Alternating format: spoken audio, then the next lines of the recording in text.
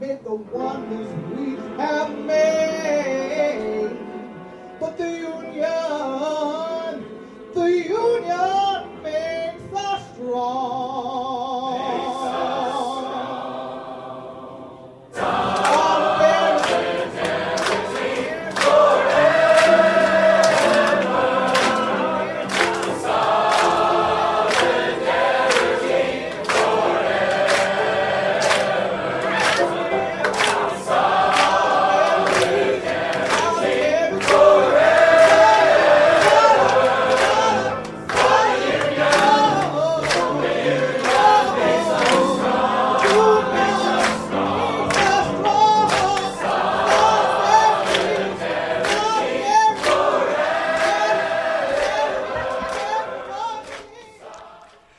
Hey everybody, this is Jack Devine and you're listening to Revolutions Per Minute on listener-funded WBAI radio.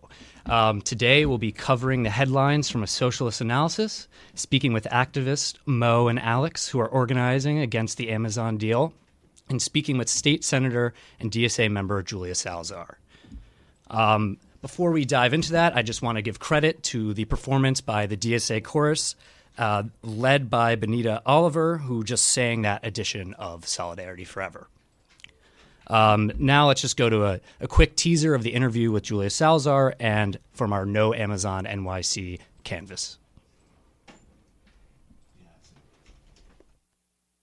In my opinion, the most egregious part of this deal is that the state and city are offering billions of dollars in tax subsidies to Amazon.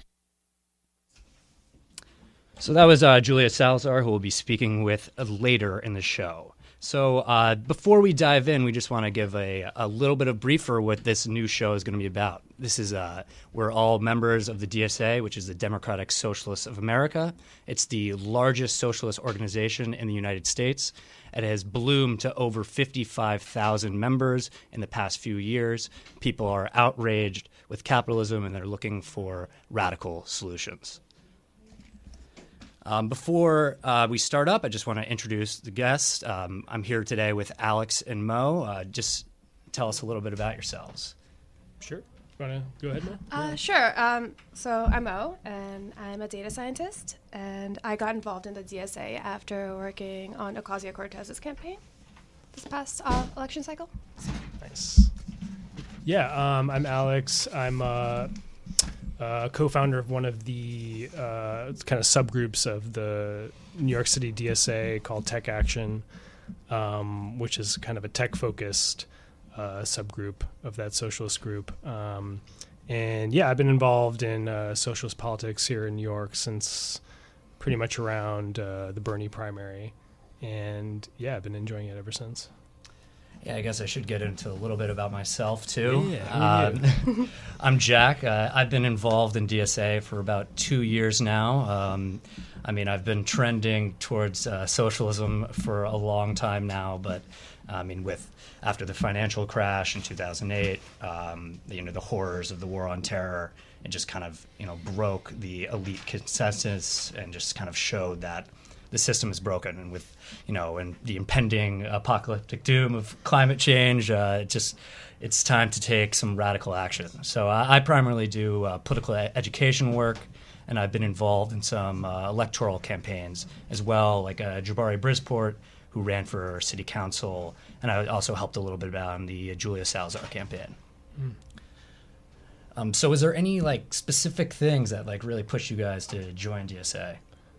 Yeah, for me, like I said, the Bernie primary was where I first got involved. I think kind of what you pointed to, the kind of collapse of the kind of consensus politics that was kind of exhibited in the whole Clinton primary run, was what drove me to Bernie as a candidate and kind of the movement around Bernie. And I think that was just the start of kind of everything for me, kind of crystallized a lot of the kind of disorganized thoughts in my head. And it was just, his kind of campaign narrative was something that finally was able to explain the world, the media wasn't able to do that. The Clinton campaign didn't make sense. It was just like empty kind of catchphrases. And I don't know. Yeah. So just like canvassing, getting more in touch with like local politics. I did like, worked on the Debbie Medina campaign. So did canvassing there. You know, the healthcare canvassing for that. I don't know. Yeah. It's kind of took off from there, but. Well, I didn't really have like a thought-out decision to join the TSA. I was just working on the Ocasio-Cortez campaign, and a lot of the organizers overlapped. And when the Amazon thing happened, I just kind of jumped on board. But I just appreciate like how the DSA organizes around like the way the conversation centers people into it, rather than just like, how do we infinitely grow our economy forever, which is like what the conversation seems to usually be. So that aligns a lot more with my values. Nice. How do we grow forever until we destroy the planet, kill all the animals? Yeah. That's the basis of human civilization. There's a contradiction there, I think. Yeah. Yeah. I just think like people should be centered in our conversations more than just the way a lot of capitalist economic rhetoric is. So where it's just like the health of like the economy, where it's like measured through GDP and how many new jobs we have. It just like doesn't align with my values as much. I don't think that necessarily means as much about like how people on the ground are doing. So. Yeah, it's like, oh, everything is so great. You hear on the media, oh, the economy is doing great, the unemployment rate is low. But at the same time, people are living, like the vast majority of people are living paycheck to paycheck. Rent is skyrocketing. You know, people can't afford health care. I mean, tens of thousands of people die in this country every year because they don't have insurance. And it's just, I think every day the absurdities of the current reality are exposed. It just becomes clearer and clearer that these like contradictions are bursting to the surface. Like, why do we have a for-profit healthcare system? It does not make any sense. It's a waste Doesn't make it of better. resources. No. Yeah. Or more efficient. Yeah. I mean, are there any like particular issues? I mean, I know you mentioned healthcare, but we're going to be talking about the Amazon deal later today. But has anything like driven to you that really exposed like the absurdity of capitalism? Just like people's behavior in general. Like we were talking about earlier, I was reading a book about the radium poisoning of a lot of women who were working in the factories, and how the company spent so much money on litigation when they could have just paid their medical bills instead of going through all that. So just in general, like the way a lot of companies' bad behavior, or like the fact that Johnson & Johnson knew there was asbestos in their like baby powder for years and did nothing about it. Like, it seems like something you can mitigate. Yeah, and then people just act like this is the natural state of things. There's no alternative. And so what we want to be doing on this show is talking to people on the ground who are fighting every day to build socialism. And, people I think have a misconception of what socialism is, that it's like, oh, the government is going to control your life. But what it really is radical democracy in action. It's empowering people, giving them choice over their day-to-day life, making sure that they're involved in the most important decisions. People do not have power over their health care. I mean, education is becoming increasingly privatized. So rather than kind of finding ways for this small sector of the society, the capitalists, the ruling class, to decide what you should do with your life, we're out here, we're trying to struggle and fight to really empower people so they have actual decision-making abilities, and that so they can have the basic necessities to unleash their creative potential. Yeah. I'd agree with that. I do too, somewhat. All right, I think we're going to transition into some headlines. We're going to primarily focus on some local New York stuff, but at the end we'll give a shout out to a group out in Los Angeles that we think it's really important for people to show some solidarity with.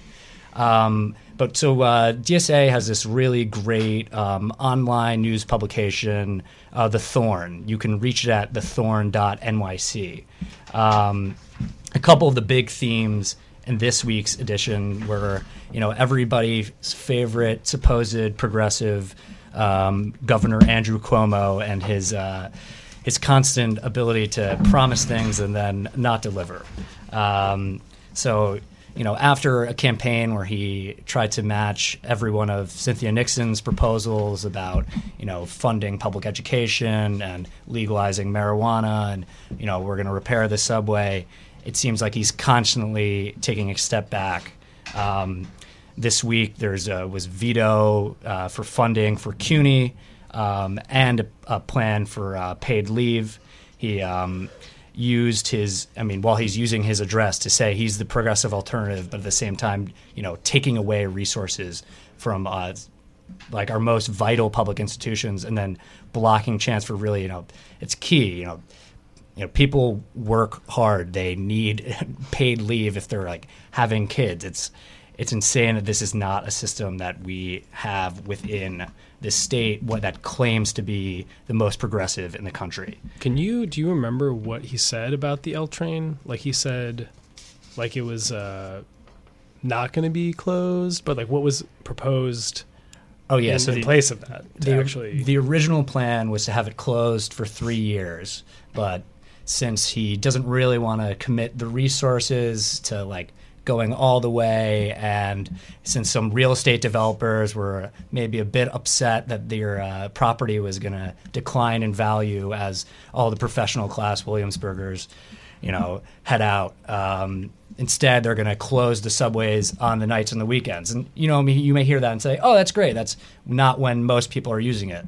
But actually, that's when many working class people need to use the subway to get to work. So it's, again, Cuomo prioritizing wealthy interests over the vast majority of working New Yorkers. And we also just wanted to, give an update about a special election that Mayor de Blasio announced for public advocate. It will be held on February 26th. There are going to be around 30 candidates, although by January 15th, that may be narrowed down because of the filing process. Special elections are not, they don't have the usual rules. There's no primary, no party affiliation.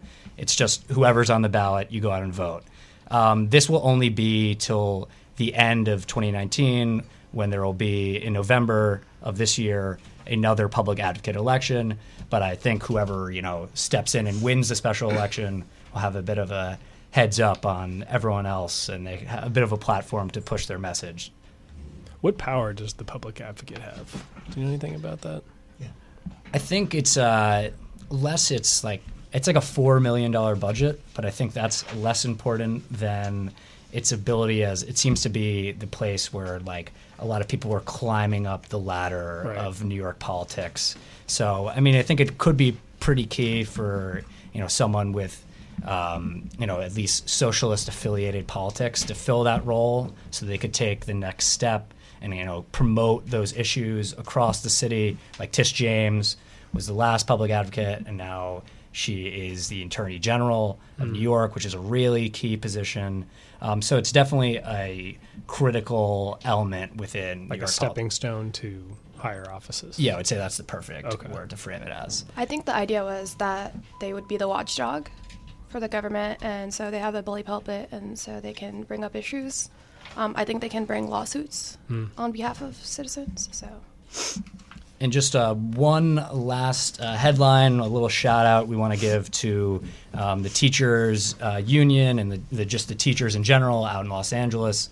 They will be going on strike starting Thursday, January 10th.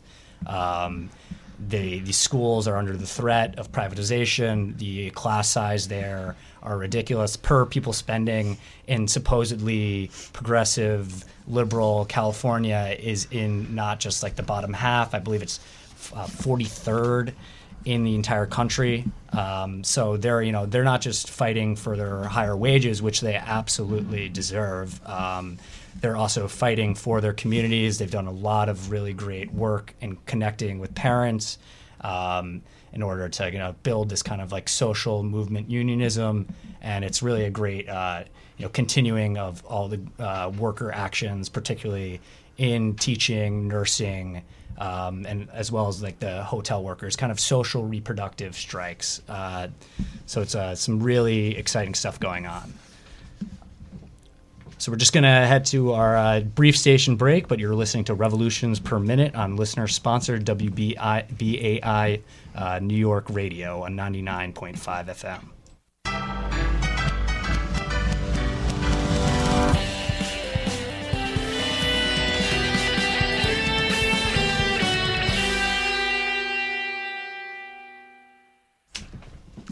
All right, and we're back. So we're gonna, just do a brief explainer on the Amazon deal. On the surface, you're like, oh, Amazon's so great. I get, things delivered straight to my house.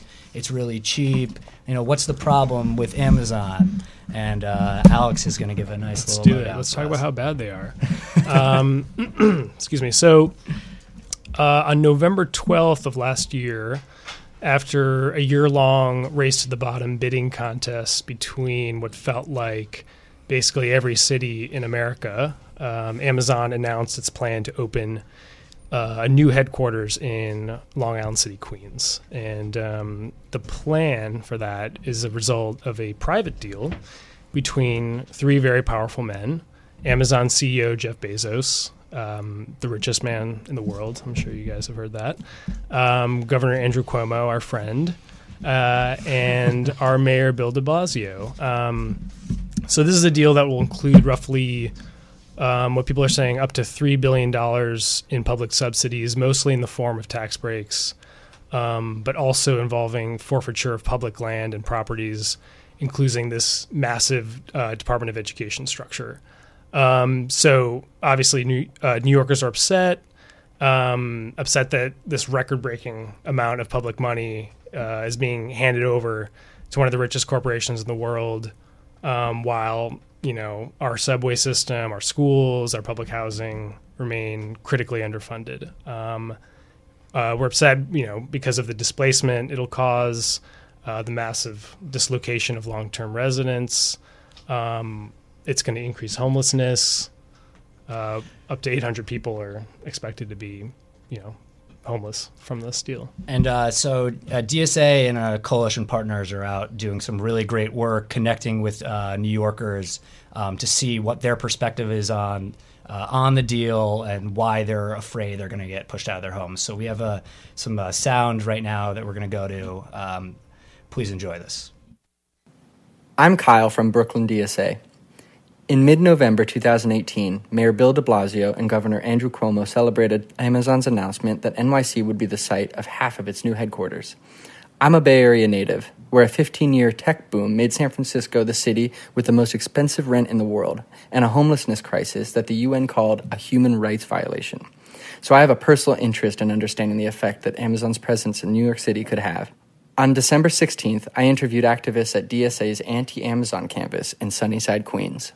Hey, I'm Daniel, Queens branch. Come through anytime you want. Queens is the future. What is a canvas? So really, it's just like the, the Julia or the Ocasio campaign. I think even Cynthia, too, people were using the phrase like the radical act of talking to your neighbors, right? Yeah. So, as opposed to the whole mail order or TV commercial sort of paradigm, it's going out and literally, paving the pavement, talking to people, and, honestly, more often than not, activating people who already completely agree with you. These issues are very popular. Universal rent control, healthcare, not liking ICE. So really just giving people an outlet to either support it through electoral mechanisms or to go out and act as activists or canvassers themselves. So this gets people activated. It gets people excited. It's a bit of a virtuous circle or cycle of engagement. And a lot of the folks are more than happy when we text them or post. More often than not, we post something and they reach out to us asking to get involved. Also, helps to be at like 5,000 plus members now, which is like, even if, 1% come through, I think 50 people to canvas is pretty awesome, right? So Here's one of the field captains training a new canvasser to talk to neighbors in Sunnyside, Queens. A lot of people are cognizant this was not a democratic process. They don't feel listened to. If Jeff Bezos and Andrew Cuomo don't want to listen to you, at least DSA does, a little good PR for us, then, that's just an intrinsic point. This was not a democratic, transparent process. Then I vacillate a little between specific and universal, depending on the nature of the building. Good universal one, every New Yorker's pissed that we're giving the richest guy in the world $3 billion. If you perceive that you are in a renter's building and not a cooperative or a house, well, then go to universal rent control. Maybe ask them, by chance, are you a renter? Also very diverse area. People hate ICE. So making them cognizant that Amazon provides the facial recognition software to ICE. And then I had another one. Oh, and if they come out in like an IBW shirt, maybe you want to ask them about unions. Amazon is virulently anti-union. So $3 billion is always a hit. They didn't listen to us is always a hit. And then depending on the conversation or the nature of the building, you may want to include universal rent control, unions, and ICE. People really want to talk way more than like electoral stuff. They will sit and talk to you for like 25 minutes. And often with a weird mix of like, I hate Amazon, but I like Prime, but I hate rent, but I admire Bezos. So just walk with them through that, And I did 60 units in like 2 hours and 45 minutes. Mark from Queens. Yeah, we're standing in Sunnyside, Queens, which is part of Queens Community Board 2, which is like the most ethnically diverse community board in the city. Over 60% of the population is foreign-born, and like Amazon proudly partners with ICE. So not only are they going to displace our community, they're also actively trying to deport our neighbors. Like that, the union busting and all the other that Amazon engages in. Just like, seriously, it's not a New Deal thing. It's like a no deal. Keep Amazon the hell out of New York. We are in the car with Iffy Ike. She is a candidate for public advocate. We are headed over to the Queens Canvas in Sunnyside for No on Amazon NYC. My brother worked at Amazon for 6 months in a site in New Jersey. There were so many conditions that made it very hard for him to work at the Amazon site. One of which was my mother just literally couldn't hear from him in those 6 months. His phone was not allowed to be on the work floor. The most severe was that he lost 40 pounds in 6 months. And I remember that time just being one of those things where we just thought my brother was just extremely busy, but we didn't realize it was the working conditions that he was under at Amazon. With a company like Amazon that also has built this expectation of getting products pretty much whenever you want it, that means that for the workers, their days turn from like 10-hour days to 14-hour days. And then they go from 2 weeks being on peak season to what happened with my brother ended up being 3 months. So he was literally on this like 10 to 14-hour schedule all the way from Black Friday through tax season of the next year. And every time he asked, like, when is this going to end, there was no end in sight. We live in a city where we have an intense history of taking over land and taking over property from poor communities, communities of color, immigrant communities, and especially Black and brown communities. All of that is important in the history of, how we look at a major player like Amazon, literally the largest global player, coming into our backyard. All right. Welcome back. I hope everyone enjoyed that sound clip about the horrors that Amazon is going to wreak on our local community. So I think what's key here is, we want to cover why Amazon is so bad in terms of, its labor practices. You don't even just look at the United States. What they've done internationally is particularly heinous. In Germany, they were employing a lot of Syrian refugees, and to discourage worker organizing, they hired what is essentially a neo-Nazi security force to make sure that the security force was particularly hateful towards the workers. But at the same time, all of these horrible things have also spurred a lot of great action from workers all across the world. This past year on Black Friday, you had workers in Germany and Spain, across Europe, organize strikes against Amazon in their warehouses that don't even let people go to the bathroom during the day, that are so rigid in their production that Bezos tried to slip in a patent where he would turn workers into make them go into cages in order to enforce their stuff. But what we want to talk about here is there's actions going on in New York. You have at the Staten Island warehouse, you have workers starting to organize, trying to form a union, and then you have really great work that the DSA is doing with coalition partners, specifically around this deal to fight back. So either Mo or Alex, whoever wants to get going on the work that you guys have been doing. Yeah, so our canvassing operation is going to be back up again, so people should look out for that. We're going to be having a meeting tonight to talk about long-term strategy for this. But we are also encouraging people to go to their community board meetings. So there's a bunch of them coming up.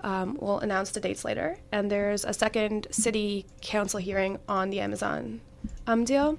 I know Amazon has been sending out mailers, and they're trying to find community liaisons to go out and, like talk to the community about how they're so great for small businesses and how they're going to make New York the best city ever. They're ramping up their propaganda effort for sure. They're going to be putting money everywhere. Yeah. Yeah. Churches, community groups. We want to make sure that we're going to be on the ground talking to everyone in Queens and making sure that they know, like the situation in Seattle and how Amazon had basically just like strong-armed the council there into repealing the tax for which they were going to use to fund for homeless shelters, and like the way that Amazon just like put such a burden on the infrastructure there. I know they had to invest about $1 billion to build new infrastructure just to serve the Amazon headquarters, basically, and the influx of people. And Amazon paid for like one cable cart on the train that went there, which is ridiculous when they're using so much of the local infrastructure.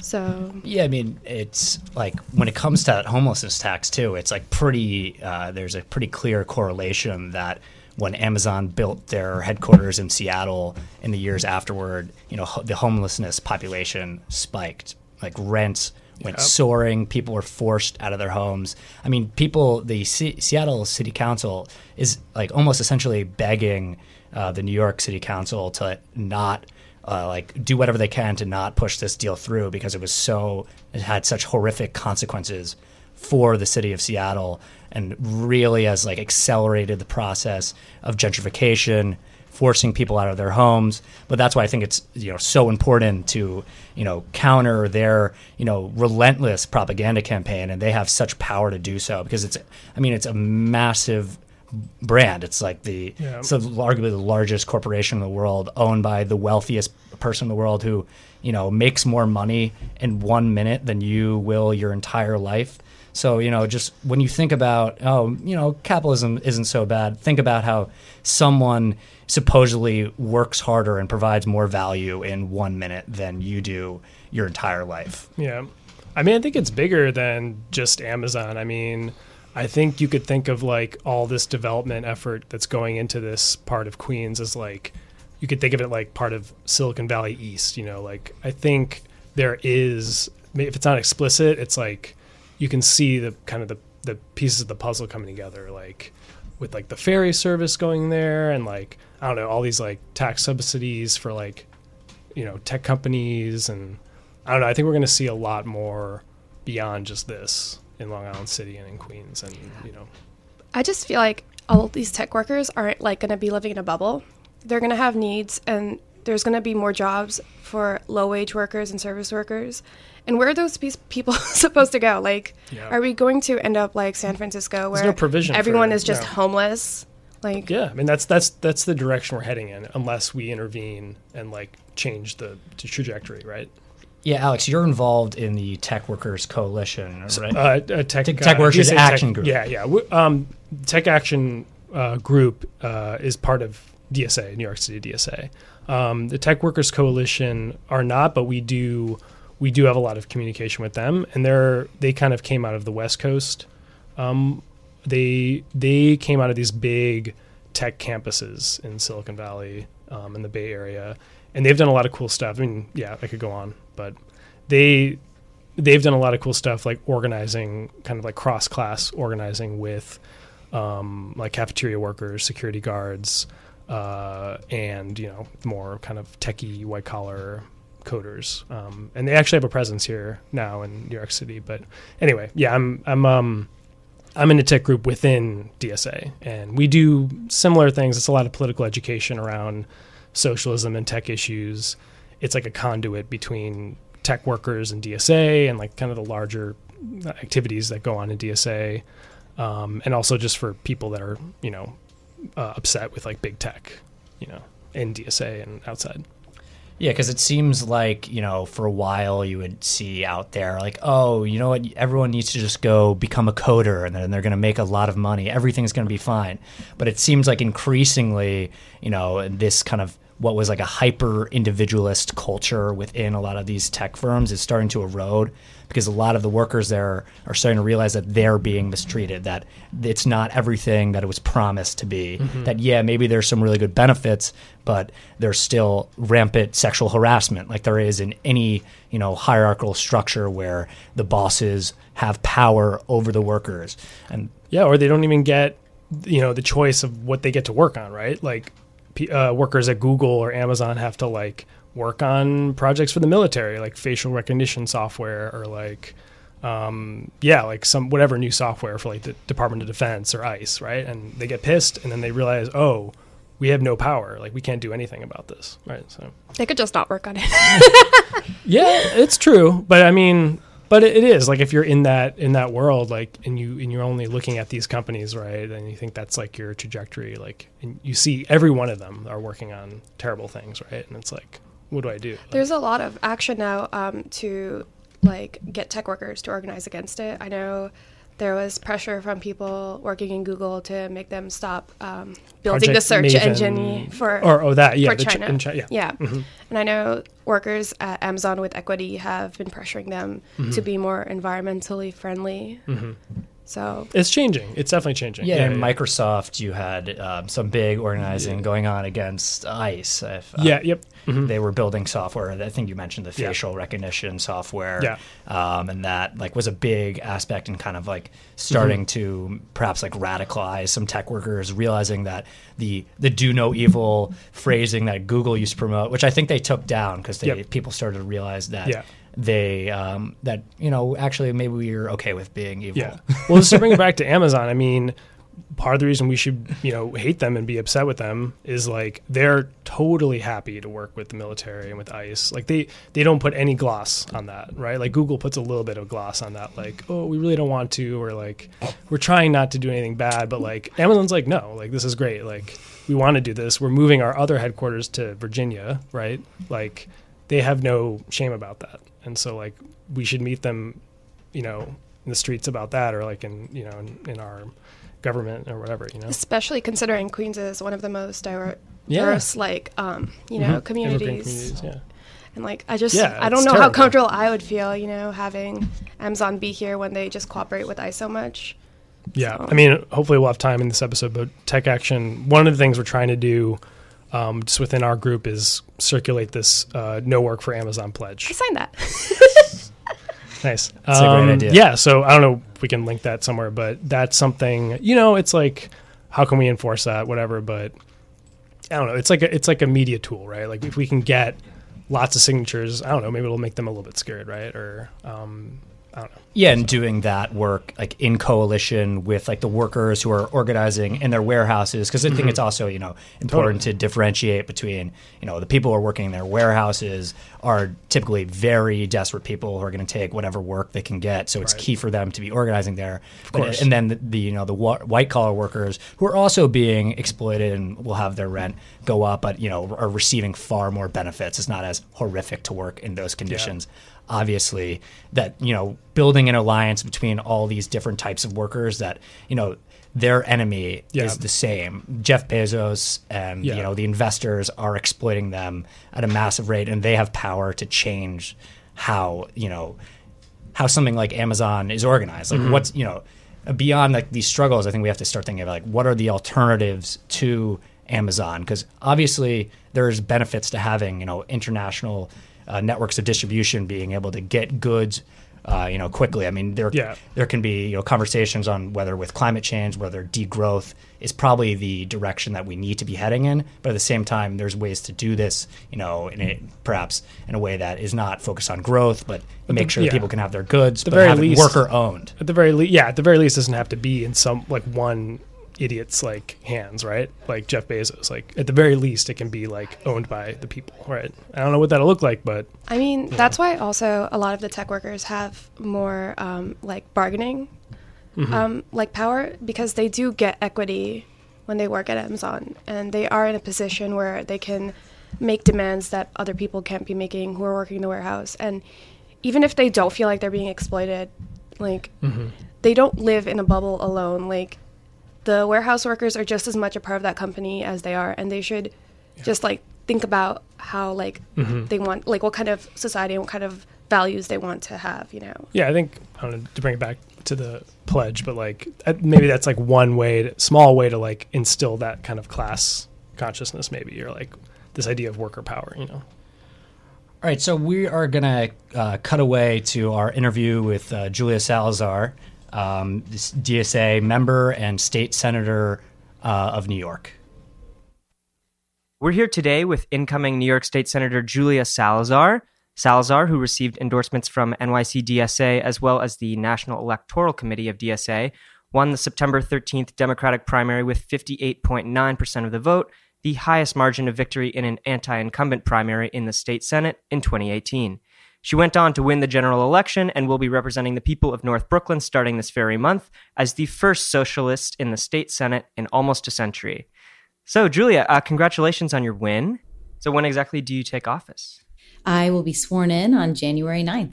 Aha! That is exactly one day after this episode is supposed to air. Yeah. Very exciting. Excellent. One of the things on a lot of New Yorkers' minds lately is this looming Amazon invasion of Long Island City, which will bring massive gentrification to the city and probably displace thousands of current residents. Can you talk about why this deal is such a big problem that we have to fight against? As you know, Amazon is a deeply predatory corporation. The CEO of which is one of the wealthiest people in the entire world. They also have a long and horrifying record of union busting and terrible labor practices, especially in their warehouses across the world. So it's alarming. That alone is sufficient for us to be alarmed that Amazon has struck this deal with the governor to bring their headquarters and with the mayor to bring their second headquarters to Long Island City in Queens. The site that they want to build on is located right next to one of the largest public housing developments in the country. It will have a profound effect on the community, the immediate community especially, but I think perhaps the borough of Queens and can affect my district as well in Greenpoint, very close to Long Island City. And I think, unfortunately, in a mostly negative way, despite the way that it's been marketed to us. But the worst, in my opinion, the most egregious part of this deal is that the state and city are offering billions of dollars in tax subsidies to Amazon.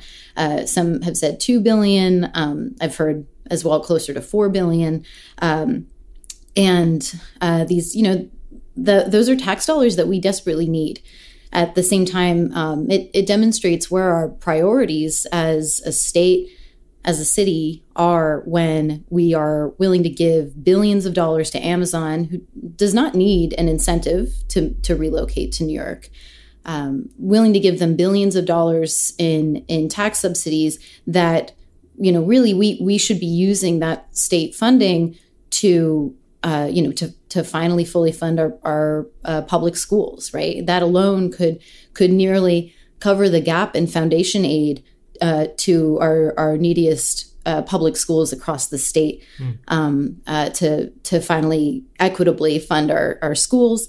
It could be used to repair the subway, in part. It could go to so many different public needs, and instead will just be funneled to this corporation over the course of several years.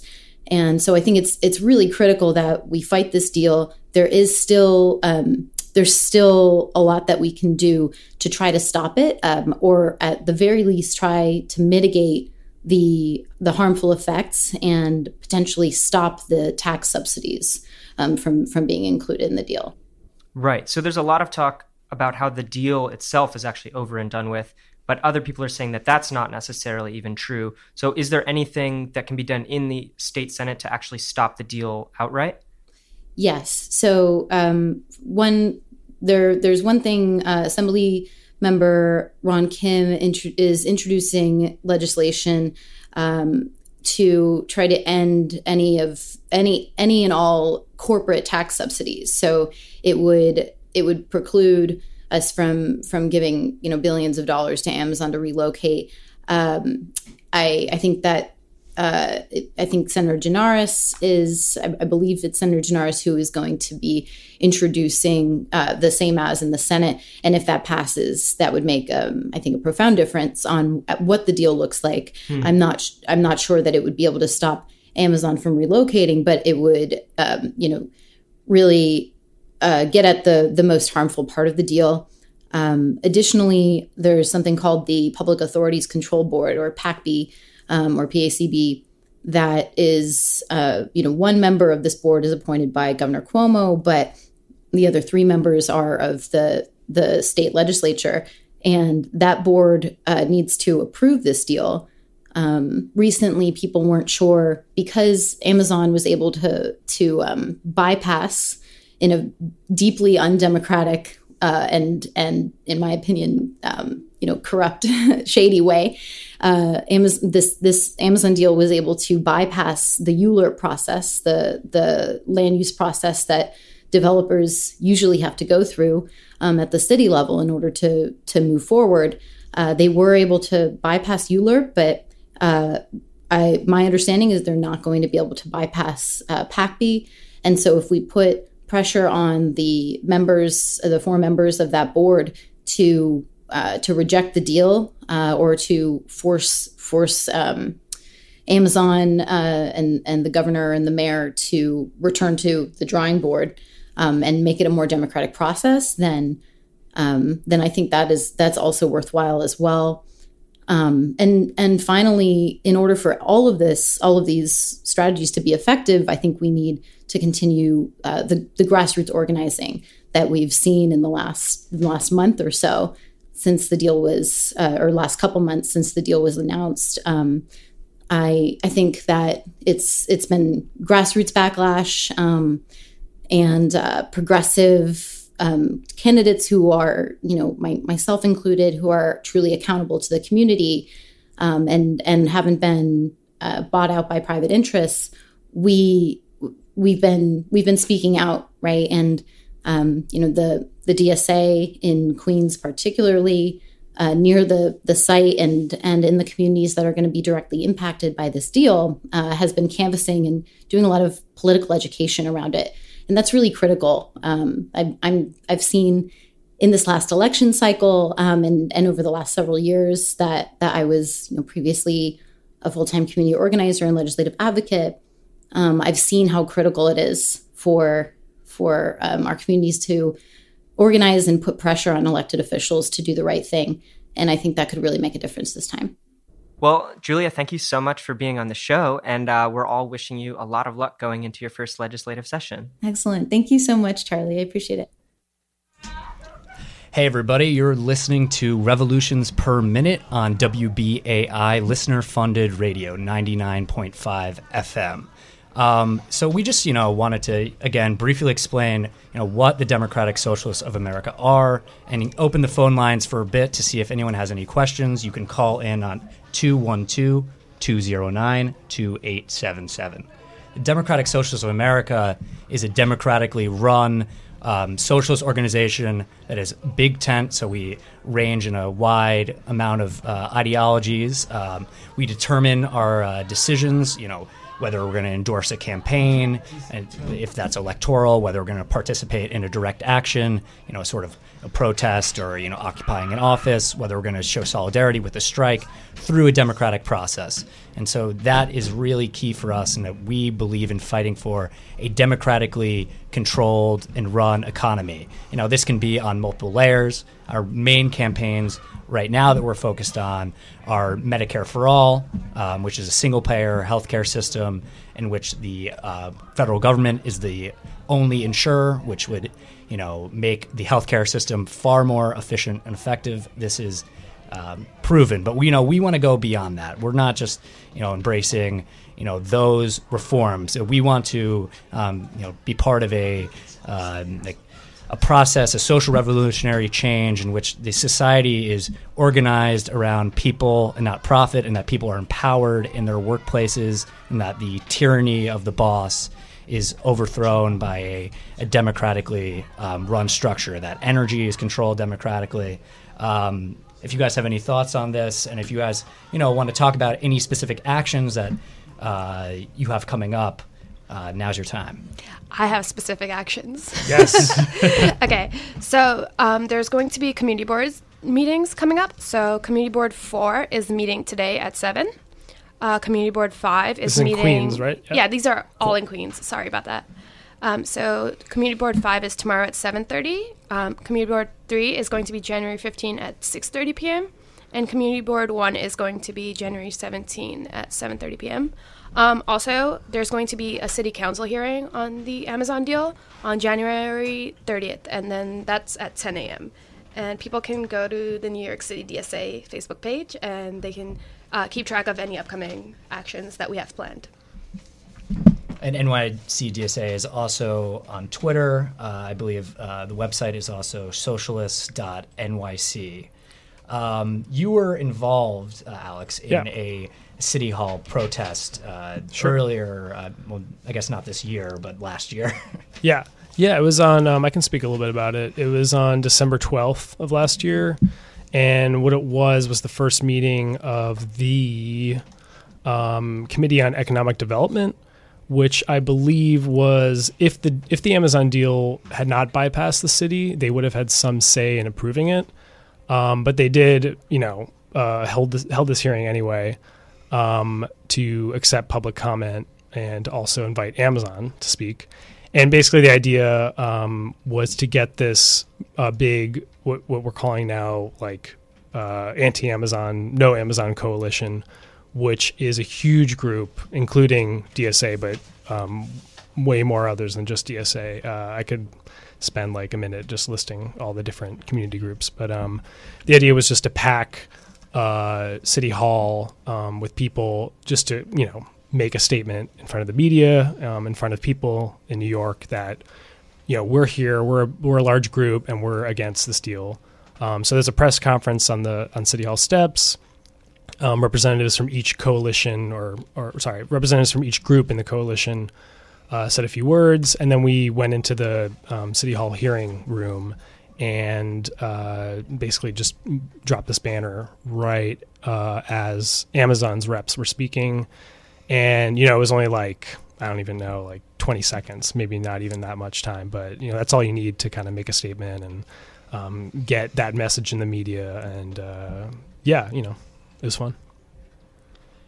Does DSA, I haven't heard in my own involvement specifically related to Amazon, but I know there's a lot of ideas out there on the socialist left about like alternative forms of ownership, whether this is, directed through the state or, something I'm more inclined to, which would be kind of a network of worker cooperatives determining how, it's like something that could replace Amazon. And this is not, like worker cooperatives are not some sort of fairy tale. They exist all across the world. They even exist in confederations of worker-owned businesses. So, it's not like something that we're creating. It's not utopian. It's really existing. Is there anything on that end that DSA is working on right now, or is it mainly focused on direct action? I can speak only from the kind of like tech action vantage. That's actually something we've been meaning to have a meeting about. A lot of what we do is like political education. And there are a lot of people in our group that are kind of seduced by the kind of co-op model. It's pretty split because on the other side, it's like, well, if you're not decommodifying an industry, you're still going to have competition from capitalists, right? So you could have all these co-ops. I'm kind of going off now, but there would still be that competitive pressure, right? That would put downward pressure. In of itself, it's not a solution, but it could be part of a larger inspiring plan. It's a good political education tool, right? So we're going to transition now to our interview with Lee, who will be in the studio next week on our episode focused on eco-socialism. Lee is out at a protest outside a court decision right now, and we're looking forward to talking to her. Hey, Lee, you're live on WBAI radio. Hey. So so can you please describe, what the court decision was originally about, what was the case about, and what did the court decide, and are there any actions planned related to this decision? Yeah, so I'm in Peekskill, New York tonight. If you're not sure where that's at, it's just a little bit up the Hudson River. And what happened was in 2016, the New York State approved construction of a frack gas pipeline to come through this area. And even though New York State banned fracking because we said it was unsafe, we're still building this infrastructure in our state. So after lots of community involvement, people calling Governor Cuomo, people calling Senator Schumer and Senator Gillibrand to intervene, and doing every possible thing that they could to try to stop this pipeline in a legal way, 3 people crawled into that pipeline and halted construction for 18 hours. And so for the last 2.5 years, this trial has been slowly going on.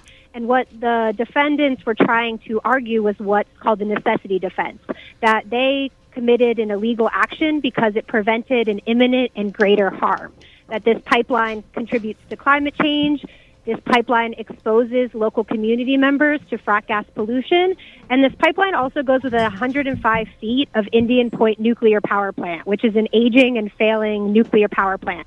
So if there was a rupture in this pipeline, which we know happens all the time, New York City is actually in the evacuation zone, so that puts 20 million people at risk. So they took this action to prevent that greater harm. And that's the argument that they presented in front of a judge. And if the judge found them not guilty today, it would be the first time ever that in a trial, in a climate-related trial, that people were found not guilty by reason of necessity. Unfortunately, the judge came back and found them guilty today. She took a very, very narrow view of the necessity defense and said that since these people didn't file as interveners in the federal process, that they did not do everything possible. They did not exhaust every legal option before committing an illegal act. So in some ways, it was a win because she actually recognized that there is a lot of imminent harm that this pipeline presents when it comes to climate change, when it comes to the risk of it being next to Indian Point, but kind of, took this very narrow legal view and still found them guilty. She also decided, though, that there would be really no penalties. They don't have to do any community service. They don't have to pay any fines. And so we think that's a recognition that she recognized the harms that this pipeline actually presents. And what the community is asking is that Governor Cuomo recognize those same risks. The governor's administration has put out a risk assessment of the pipeline and determined that it is not safe to go next to Indian Point. But instead of actually taking action, the governor has kind of kicked the can down the road to the federal agencies, which we know will do nothing. So what people can do is contact Governor Cuomo and ask him to shut off the gas in this pipeline. We need him to be a real climate leader, and we need him to stop investing New York's money in frack gas infrastructure. And next week when I'll be back on the show, since I won't be here, we'll talk a lot more about the different frack gas infrastructure that Governor Cuomo has approved and different ways, like what would a socialist energy plan look like? What would the world look like if we actually owned our own energy? So, the community here is still fighting this pipeline. They're still asking for Governor Cuomo to shut the gas off. When the decision came down guilty, everybody stood up in the audience, turned their backs on the judge, and walked out singing movement songs. So this community is definitely still fighting this pipeline and asking for the gas to be shut off. And like I said, next week we'll talk a lot more about what our energy plan looks like for New York State. Thank you for that really amazing update. It seems to, highlight a lot of the things that we were talking about today that, Cuomo and a lot of the New York Democrats may, put on a friendly face for progressivism, but at the end of the day, they bend their knee to capital. Profit is put over people, and the only way to counter that is to organize on the ground against these, ruling class interests. We have a caller live on WBAI radio. Hey everyone, I am a New York City DSA member, and that was a really cool update, but I'm going to bring it back to the No Amazon conversation from earlier. you guys were mentioning that Amazon is ramping up their propaganda campaign, and I saw a lot of people posting on social media that they'd gotten these really awful flyers like Happy New Year's from your future neighbors, Amazon. And my role in DSA is that I'm a designer and illustrator, and so we're sort of trying to counter this and come up with our own propaganda, if you will. So just sort of a silly or serious question for you all and anyone else who wants to call in. What kinds of imagery, anti-Amazon imagery, do you think would be effective? What would the community respond to? What do you think would be fun? Yeah, I really like those, like, it's pretty simple, but it's just like the upside down, like Amazon smile, right? I mean, that's like, because you look at it and you're like, oh, is that an Amazon logo? But you're like, oh, wait, something's wrong. Like, oh, wait, I hate Amazon, So, I don't know, but there's probably other good stuff. My ambitious design idea that I would not be capable of doing on my own would be kind of a utopian dystopian contrast. Like, you see the dystopian vision of New York where you have Amazon, we're all kind of Silicon Valley robots being forced to work for like 14 hours a day, and then you have a sort of a socialist utopian version where people have actual free time. They're not you show some images with a lot more green energy. I think there's a way to do that. You gotta put on a sticker, man. You gotta fit on a sticker, though. I think someone can do it. Someone can put it together. I've seen similar things like that before, maybe not focused on Amazon. But I think that's a... Oh, well, I think it'd be cool if someone would just flip the design so that they format it the same as the flyers, but with counterpoints to each of the things Amazon said, because we all know they're not friendly to small businesses or that they care about public schools. Yeah, give people arguments. Yeah, put it directly in there. Yeah. All right, everybody, we've got to wrap up our first show, but thank you for joining Revolutions Per Minute on WBAI Radio. You're about to listen again to the really incredible performance by DSA Chorus and the Harlem-based singer Benita Oliver.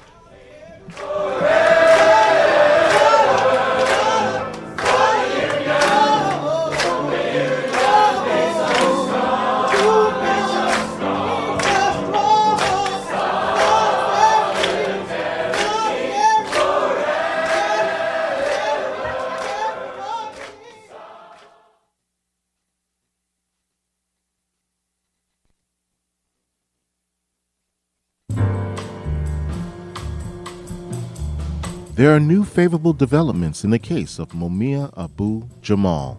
On Saturday, January 12th, starting at 3 p.m. at the People's Forum, 320 West 37th Street, listen to guest speakers Glenn Ford, Pam Africa, Bob Doyle, Robin Spencer, and Dr. Joanna Fernandez on their report.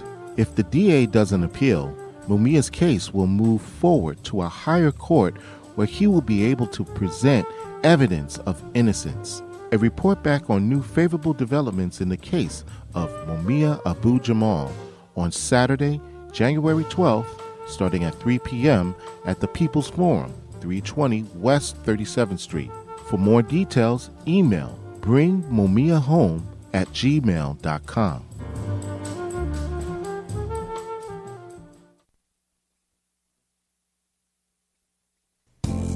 You can live a healthy life and raise a healthy family in a toxic world if you know how. Hi, I'm Doug Wood, co-host of Green Street, the environmental health show here on WBAI. Every other Tuesday evening, Patty and I talk to some of the world's leading experts who provide in-depth information and practical solutions you can use to keep yourself and your family healthy and safe. So keep your radio set right here to 99.5 FM WBAI and join us every other Tuesday evening at 8 right here on Green Street.